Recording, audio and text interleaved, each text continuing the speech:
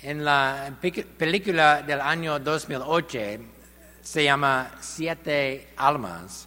El actor Will Smith interpreta el papel de Tim Thomas, un ingeniero aeronáutico que cometió un error que rompió toda su vida. Mientras él se conduce una noche con su novio, Tim intenta enviar un mensaje de texto con su teléfono. Mientras se está distraído, accidentalmente cruza la línea central de la carretera y provoca un accidente múltiple en el que 7 personas murieron. 6 extraños y su prometida. Superado por completo por el dolor, Tim se dispone a hacer expiación por su error mediante la búsqueda de 7 individuos por la que puede ofrecer parte de sí mismo con el fin de mejorar drásticamente o incluso salvar sus vidas. Pero la generosidad de Tim es condicional. Las 7 personas que va a ayudar tienen que ser buena gente, personas que son merecedores de recibir este acto de la bondad no solicitada. En el transcurso del próximo año y medio, Tim dona parte de un pulmón, una parte de su hígado, una médula renal y ósea para ayudar a personas a las que ha encontrado y que él considera suficientemente bueno para recibirlos. A continuación, se dona su casa a una madre soltera con 2 niños que se sienten atrapada en una relación abusiva. Y por último, Tim dará su vida para donar su corazón a una mujer que tiene insuficiencia cardíaca congénita y sus ojos a un hombre que es ciego. En cada uno de los casos que hizo estas cosas de forma anónima, utilizando una identidad falsa, de manera que las personas que recibieron sus regalos no lo serán capaces de ponerse en contacto con él para darle las gracias o tratar de devolver el dinero.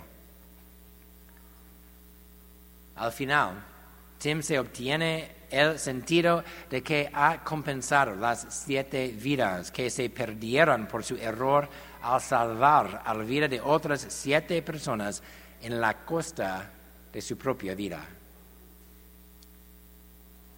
Esa es una buena película en muchos niveles, ya que se ocupa de un tema muy humano. ¿Cómo nos ocupamos con la culpa y nuestra necesidad natural para hacer expiación por nuestros errores?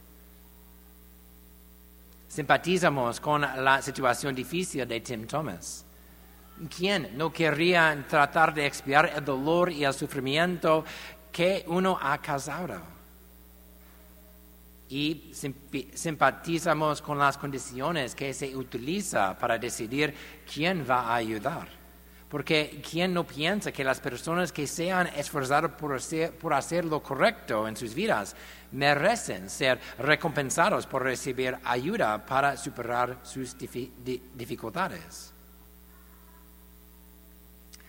Sin embargo, la película retrata una comprensión atea, o al menos deísta, de la misericordia y la redención. Mira, si no hay un Dios, o al menos si Dios es solo un relojero divino que creó el mundo y lo puso en movimiento y ahora se siente de nuevo a verlo tic, entonces no hay a quien para dirigirse que es superior a los poderes de este mundo. Por lo que la única esperanza de redención de nuestros errores que alguna vez tendremos es llegar a ser el Salvador para nosotros mismos, yendo hasta el extremo de dar la vida para expiar nuestros errores. Sí, tenemos que hacerlo. En este punto de vista no hay perdón de los errores de otros. Y por lo tanto no puede haber misericordia de aquellos que no pueden expiarse por sí mismos. Solo hay la justicia de ojo por ojo y diente por diente. Teniendo en cuenta esta visión del mundo, Tim Thomas es un héroe porque él hizo su vida única expía para las 7 vidas que se perdieran por su error. Pero esta no es la visión del mundo de los cristianos, que muestra perfectamente para nosotros en nuestra lectura del Evangelio de hoy. Al proponer esta parábola, Jesús está respondiendo a los fariseos y los escribas que lo están enfrentando por mantener la compañía con los que fueron considerados como pecadores. Es decir, los que habían dado la espalda a Dios para seguir su propio camino. Estas personas, los fariseos y los escribas, al igual que Tim Thomas, tenían una idea similar de misericordia. Es decir, que las bendiciones de Dios solo deben administrarse a gente buena, es decir, aquellos que se lo merecían por vivir una vida justa de acuerdo con la ley. La parábola, por lo tanto, estaba destinada a mostrar a ellos, y así para mostrar a nosotros, que no ganamos la misericordia de Dios al expiar primero todos nuestros pecados. Por el contrario, la misericordia de Dios es pura gracia, es puro regalo. Aquellos de nosotros que entendemos que grande un regalo que es vivir en el favor de Dios, conformaremos nuestras vidas a su voluntad, porque reconocemos que Él es un Padre amoroso, que solo quiere lo que es bueno para nosotros, y porque confiamos en que la herencia prometida a nosotros será nuestra. Los que han tenido el don por sentado y han despilfarrándolo, todavía están amados por Dios. Y Dios está listo para recibirnos de vuelta, ya que, como sus hijos amados, todavía nos proporcionará todo lo que nos hará feliz, incluso si hemos dado la espalda a Él.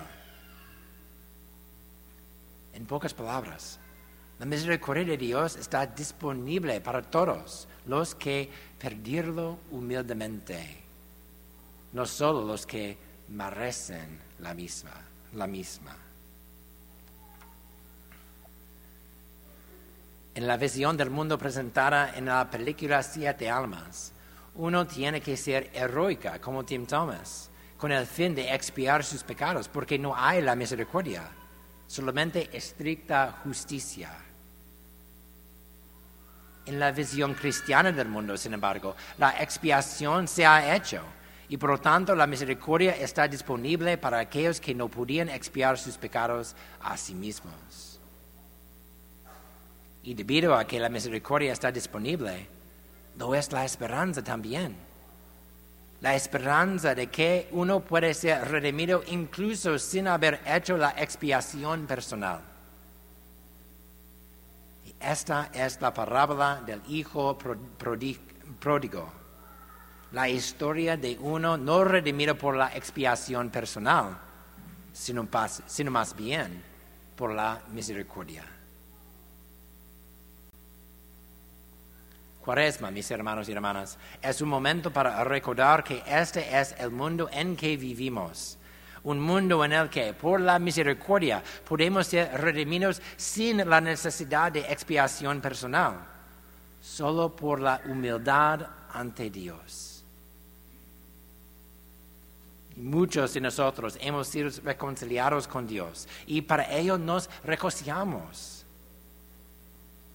Aún así, muchos más no se han reconciliado. Y por lo tanto, nuestra necesidad de evangelizar es grande. Pero imagínense, si cuando llamamos a la gente al arrepentimiento, que les dijo que ellos también tendrían que expiar todos sus pecados. lo triste noticia de que sería, ¿verdad? Y si este fuera el caso, podría entender nuestra renuencia a compartirlo. Qué maravilloso es entonces que tenemos realmente buenas noticias para compartir. Que Jesucristo ya ha expiado nuestros pecados al morir en la cruz. Y así la redención es gratis. ¿Y cómo no compartimos esta buena noticia con todo el mundo? Aunque muchos no estén preparados para recibir este mensaje, no nos debe impedir que compartirlo. Por lo tanto, mis hermanos y hermanas, que nos deja la alegría que sentimos hoy resuenan en nuestras vidas. De manera que cuando los demás nos preguntan ¿por qué estás tan alegre?, siempre vamos a tener una respuesta preparada. ¿Cómo así? Porque yo he sido salvado por la sangre de Jesucristo. Y así no tengo nada que temer. Que nuestra alegría derramará en acción de gracias ahora, ya que ofrecemos a Dios este increíble don de la misericordia que nos ha redimido.